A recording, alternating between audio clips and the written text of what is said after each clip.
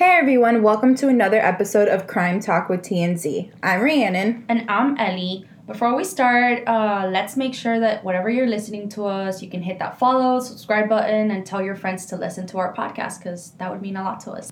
All right, Ellie, did you know that Florida is the highest in America for errant death sentences, with the exonerations often coming decades later? I actually did. What? I didn't? Was I shocked? No, but maybe some of our listeners will be like me and didn't know. Today, we are going to talk about the wrongful conviction of Clifford Williams Jr. and Nathan Myers.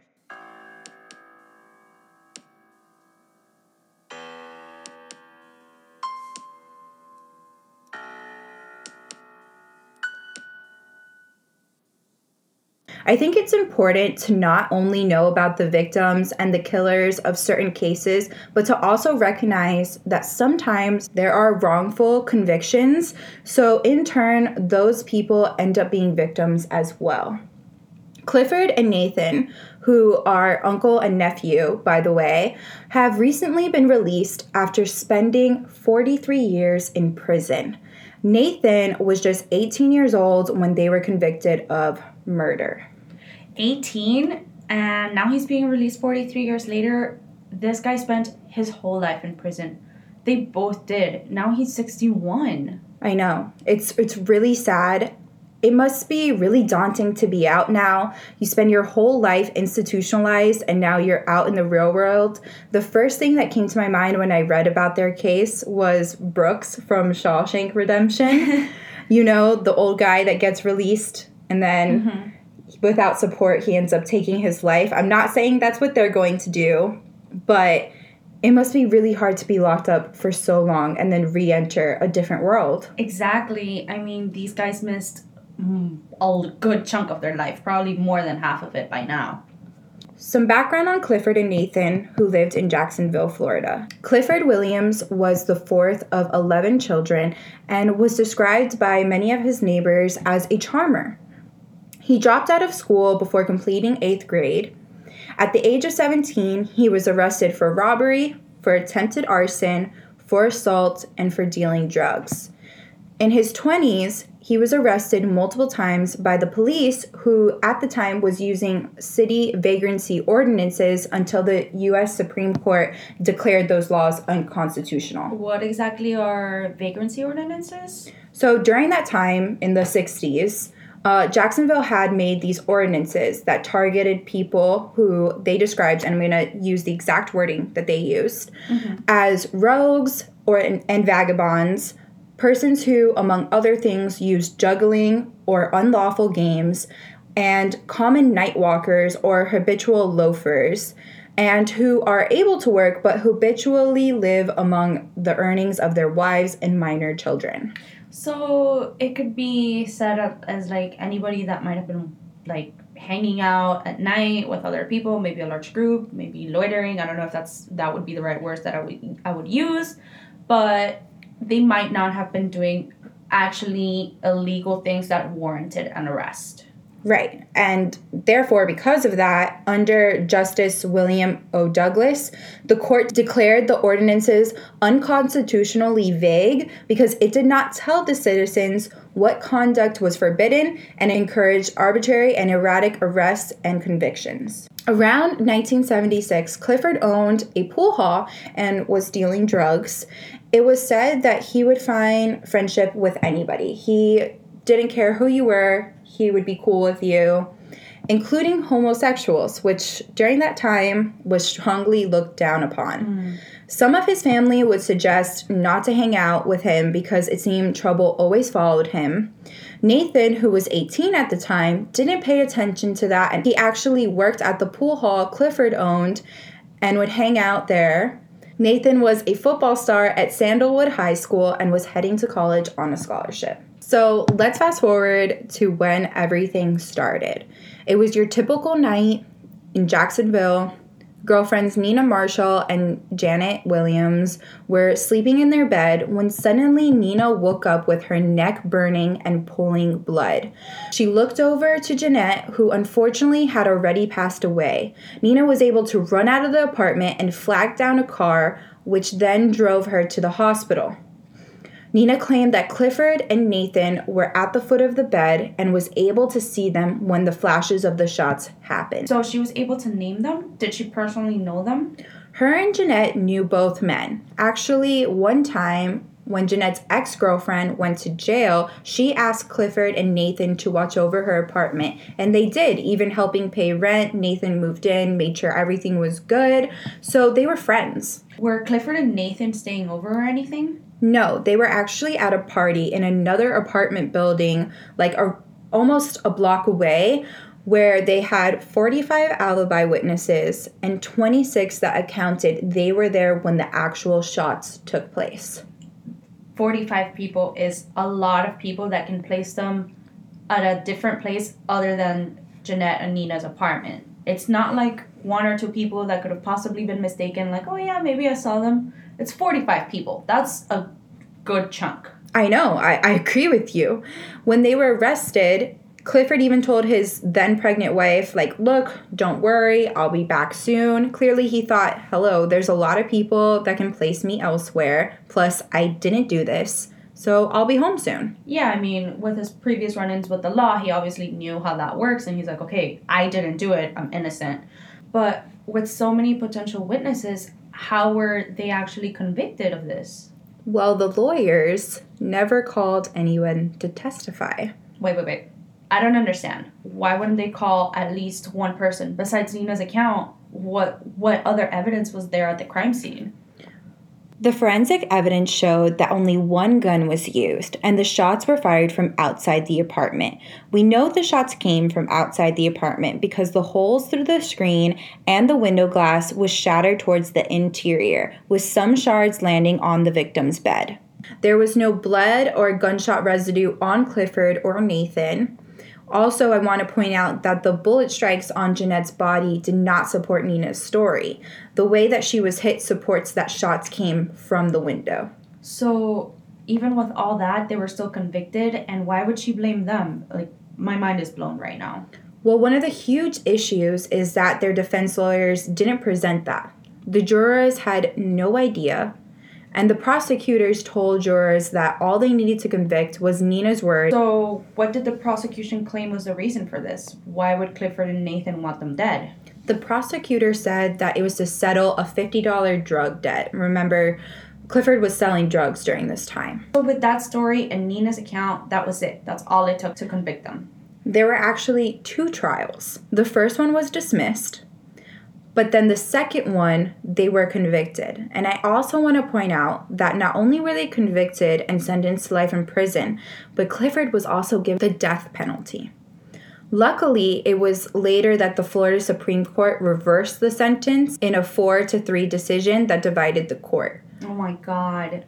Knowing that they're innocent makes me really relieved that they hadn't been killed yet.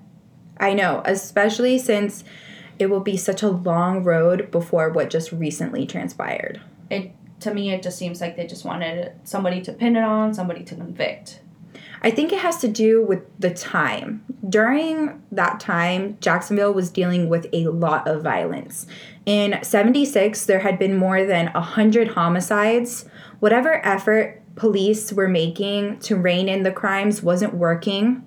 Sheriff Dale Carson placed much of the blame on the city's changing morals, and I quote, direct quote from him, "Uncontrolled prostitution and rampant homosexual activity became a cancer that can and will destroy a city." So convicting these two might have made it look like they were doing something to curb the violence. They were essentially making an example out of them. It definitely seems that way. But the guys didn't give up hope throughout the years. The men maintained their innocence and filed multiple motions of post-conviction relief. Is that like them trying to dismiss it, or is it getting it retried? Well, you know I'm not a lawyer, so I had to look this up, and I did ask my law school friend. But there's multiple things that fall under the post-conviction relief umbrella. and appeals is one of them, and motion for new trials, like habeas corpus, which is a petition demanding trial essentially because you've been falsely imprisoned. Okay, that makes sense. In 2014, Nathan would learn that his appeal was denied back in 1980 and he wasn't notified.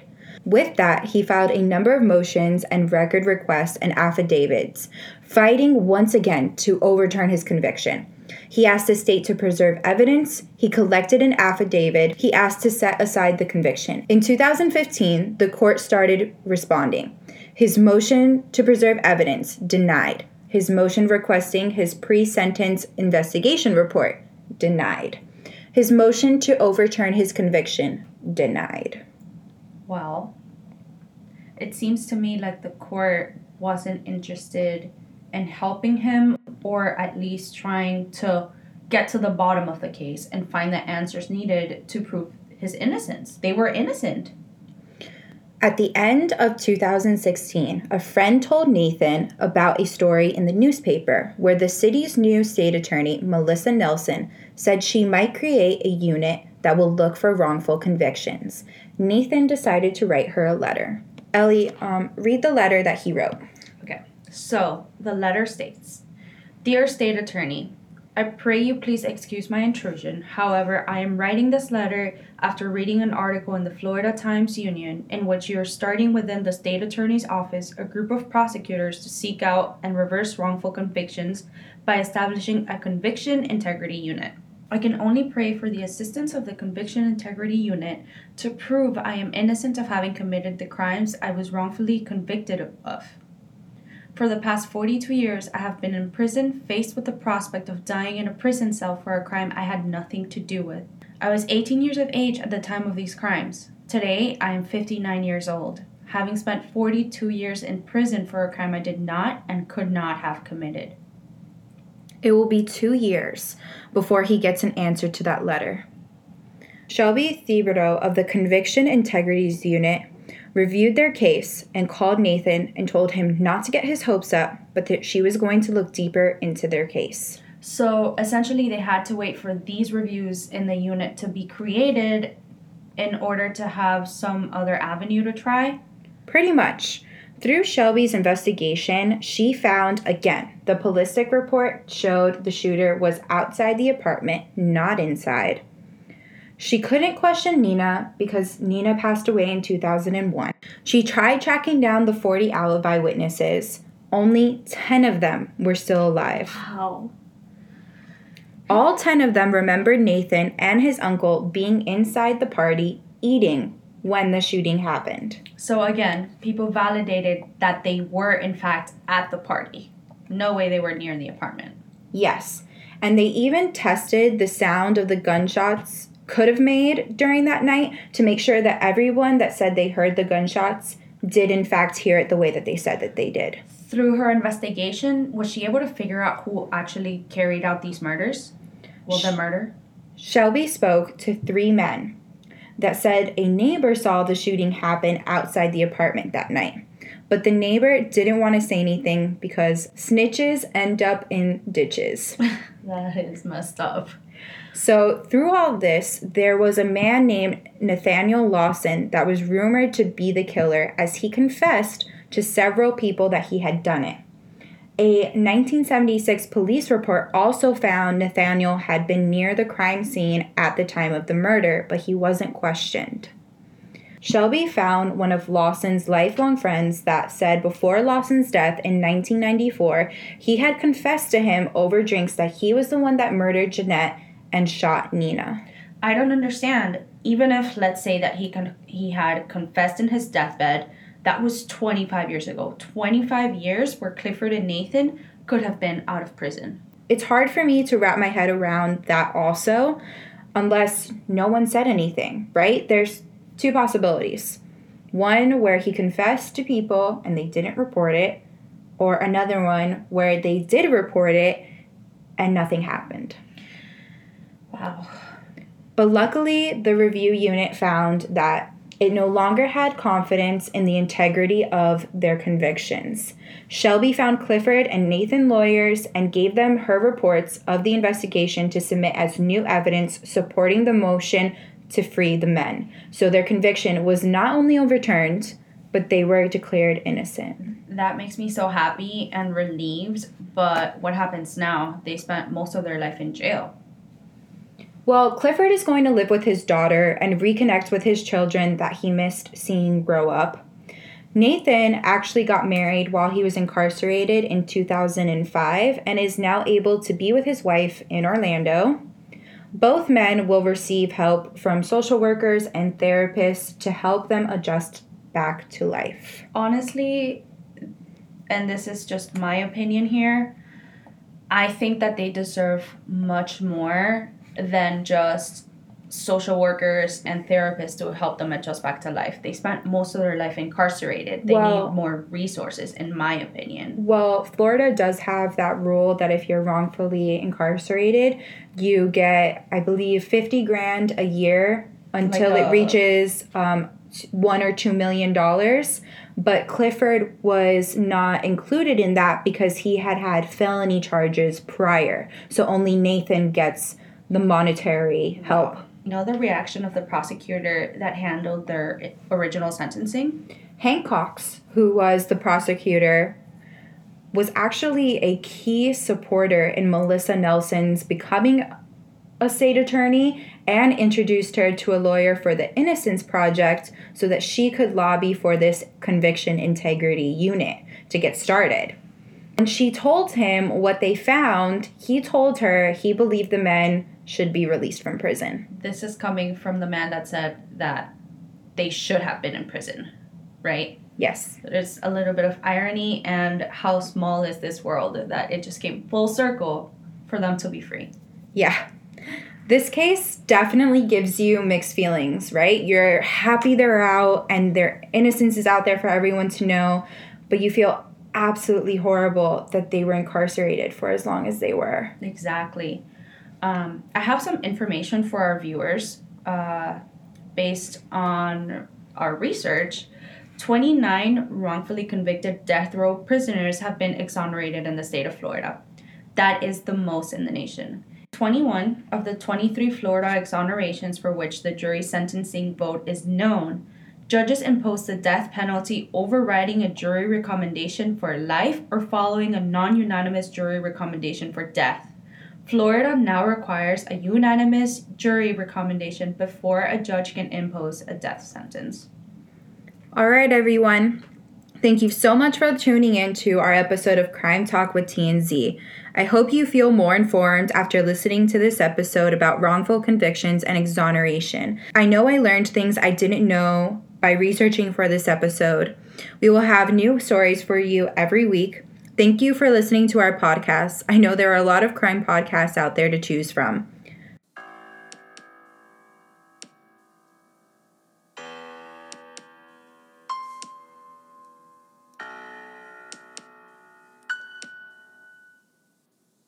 Crime Talk with TNZ is hosted by Rhiannon Torino and Elizabeth Zambrano. Our music is by Elizabeth Zambrano. Our logo is by Alexander Zust.